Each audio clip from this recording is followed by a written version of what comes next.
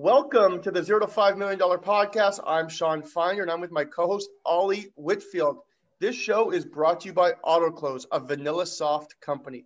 Ollie, why don't you introduce today's guests and what we're going to be talking about today? No long introduction needed today, everybody. I've worked with this gentleman. He's a smart guy building an awesome company with very, very smart technology. Tukan, welcome to the show, my friend. Thanks a lot, Ollie. Glad to have you on. So I was going to ask you, and you just completely blew my mind 2 minutes before I hit record here. I was going to ask you, how did Leads start and how did the idea become a sellable product? What happened in between? But I've just learned you made a big pivot from when it actually started towards what it now is. So can you start off with telling us about that? Yeah, sure. So we started about 8 years ago, myself and a couple of my other founders, all technical folks with background in natural language processing and data mining. We had this idea that there was a lot of great useful information available out there on the public web. They're mostly unstructured. And what we thought of is, what if we could use our knowledge and technology in information extraction and data science is to analyze that data and then pick up signals that could better connect brands with their customers. That's where the idea started. We didn't even realize what leads were. So we iterated on that a little bit. We went through an accelerator here in Atlantic, Canada. And that's when we started. We started the business 2012 October, where we basically said, well, how about we identify people that are looking to buy a new car, and we could give that information to a Ford or a Jaguar or a Chrysler, or people who are looking to buy an iPhone or a Samsung, and we could give that information to LG and MasterCard and things like that. So that's where we started the business, was mining publicly available unstructured data to identify people in the buying journey. That's how we started. And sorry, Sean, go ahead. Yeah, so that's a great introduction to the next question. So you have three kind of tech co-founders. Who were your first hires after that? Because you guys were all tech. Were you guys looking for sales, marketing, operations? Like, where did you guys go next to start to scale the business? Yeah, it's a funny story. So we had the tech part sorted, right? A lot of people struggle with that. We had front end, back end, all of that sorted. The first thing that we did was we raised venture capital money. And then first thing I remember, I reached out to our board chairman and said, we're looking to hire a sales and marketing person. And I remember him saying, is like, do you want a sales or a marketing? I'm like, what's the difference? Isn't it the same thing? So that's how naive we were. But our first hire was a salesperson, like a sales lead. And he came from a large enterprise. He came from like Salesforce. Beautiful. And if I could add one more thing, and he was phenomenal as a salesperson, but hindsight is 2020. And I think that was one of our biggest mistake we made, is early on when there was no product, there was literally a proof of concept. And we raised money on that idea and the initial traction from the proof of concept. We ended up going and hiring a salesperson because we as tech people, we were comfortable writing code, not selling.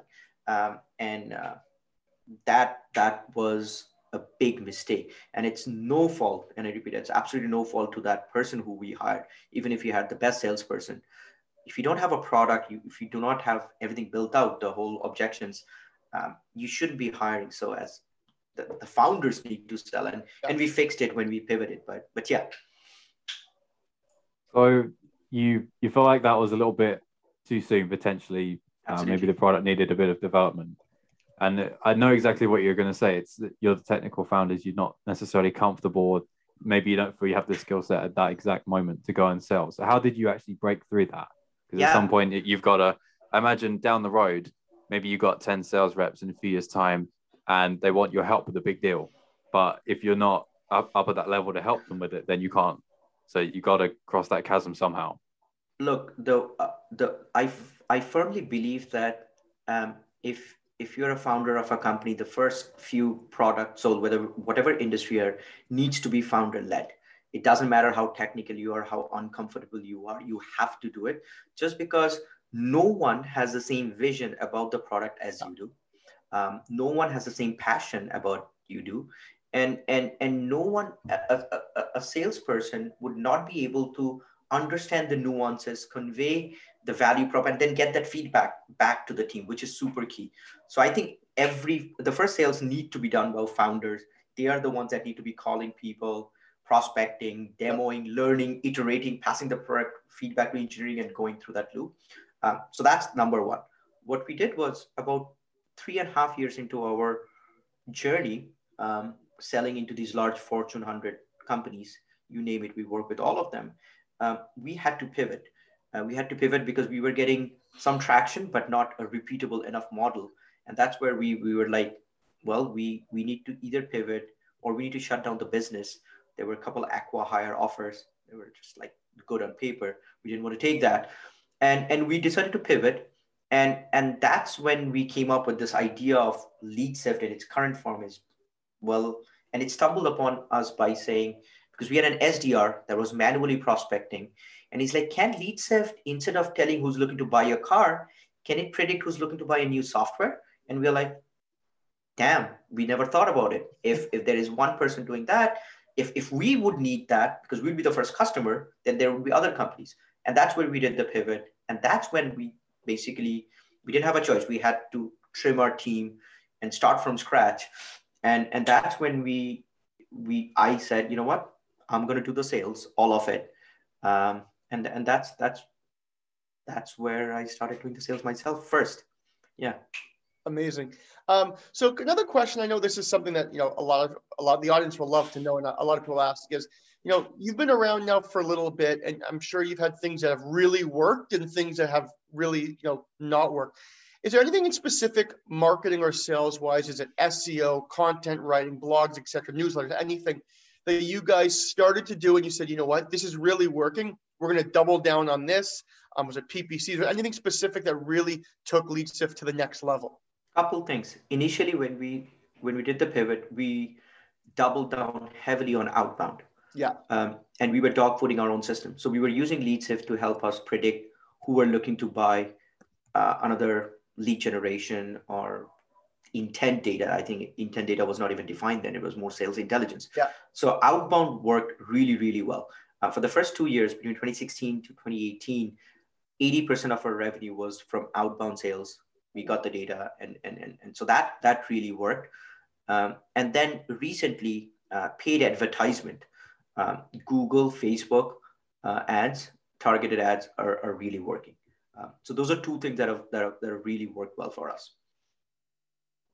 So on the more recent part of that, in the news over the past couple of weeks, you'd be struggling to not see some of the what you could call competitors to lead sift getting all the funding and all these kind of things. But I think the space that you're in, it's sort of not understood that well, but there are quite a few players in it already. So have you found it difficult to explain it to people, especially in the earlier days? But what about now? Is it hard to explain what it means, and do people still sort of need that educational piece? Whereas someone like a HubSpot, you just say it and everyone knows what it means. Let me ask you this thing, Ollie. If you talk to any B2B salesperson or a marketing person, and if you ask them what is your number one pain point, what they would want to know is finding more leads, better leads, people that are looking to buy. Forget intent data, forget predictive analytics, forget ABM, everything. That's something that is the most important thing any sales and marketing person. What we are trying to do is not all of your total addressable market is looking to buy your product. At any given time, it's about 3 to 5%. We try to help you identify who that is. If you break it down in that way, then it doesn't really need any education. Everyone understands. It's like air, literally. So I personally think that is one of the most important things for a sales and marketing leader, right, in B2B. Now, understanding one good thing that is happening is intent has become one of the hottest thing in the B2B MarTech landscape, right? And that's great. That has helped us tremendously because it has created awareness. When we are getting a ton of inbound leads where they are researching other vendors and then they come see our ad or see our content and they come to us and they're like, hey, we're thinking about it, but you guys have this unique edge. And that's where our value proposition comes in. So I'm not really worried about, other vendors raising a lot of money, and that's great. To be honest with you, it increases the whole awareness around this space. We are targeting a very different segment than they are. A lot of our competitors go after large upmarket. We are going small to mid market. And I think we, based on latest G2 reviews, if that's what one of the parameters are, I think we're in the top 6. So that's okay. I mean, and I think there will be more players, but we have a unique edge. We're solving a very specific pain point. And I think the truth is there is space for a bunch of different vendors. And a lot of our customers actually, believe it or not, use us and some of our competitors for the best results. So, and I think that will be the way to go. So yeah, I'm not too concerned. I love asking this question. Tell the audience, maybe, I mean, every founder has made more than one mistake. Tell them one mistake that you can look back on. You like, this is, was it a bad hire? Was it, the pivot? One mistake that you would like the audience to know that you went through in this journey. Just one, Sean? You can do one or two today. I'm sure, as you know, there's probably many. There's plenty of them. I think one thing I already mentioned was, and I'll repeat it, is early on, the first thing we thought was, well, we are tech guys. We are going to build this stuff and customers are automatically going to come. Why don't we go write code? Let's get a VP of sales to automatically sell this stuff. That's a big, big, big mistake. But the one big mistake, if I look back in all of them, is not paying enough importance as a CEO to the culture of the company. I always heard this thing, culture eats strategy for breakfast. I never really understood. And I'm still trying to figure out what culture means, but I never thought how important it is to have a nice group of people working together. And they might not be the most brilliant, but there's no place for brilliant jerks in a startup in the early stage. So I think that would be one of my biggest learnings is having the right kind of people and building a good, kind, empathetic culture that manifests into so many other things. You'll be surprised. And I have to agree with you 100%. I think it's one thing that people don't focus on early on, but if you build the right team and the right culture early on, it'll only help you down the road because people will want to work with your company because they want to be part of that family. 100%. Let's just wrap things up. I have one last question for you, though. How do you currently self-educate yourself? Do you listen to podcasts? Do you read any books? If so, which is your favorite? Then right after that, if you could just let people know where they can find you if they have any questions about the podcast, etc. Sure. So I don't listen to enough podcasts. I do read books and listen to audiobooks. Yeah. And I read a lot of threads on Twitter. I've been reading a lot of interesting threads on Twitter. In terms of books, I read a lot of business books. The book that I'm reading currently is called Indistractable by Nir Eyal. It's phenomenal.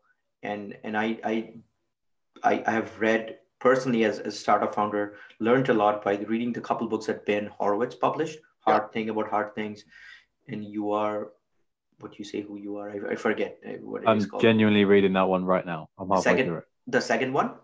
The first one is brilliant. It's unbelievable the ups and downs that he went through it. But it's incredible. I've got vertigo thinking about it, but it is good. It is incredible. So yeah.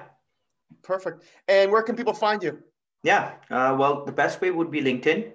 You can look up by Tukan Das, or you can go to leadchef.com to learn more about LeadChef, or you can reach out to me by email, tdas@leadchef.com. Perfect. Well, thank you so much, Tukan, for joining us today. This has been an absolute blast and a wealth of knowledge for the audience today. And also, thank you for everybody that's listening. If you enjoyed the show today, don't forget to give us a 5-star review wherever you're listening from, and subscribe so you don't miss the next show. See you soon, and thanks once again for joining us today. Thanks, guys.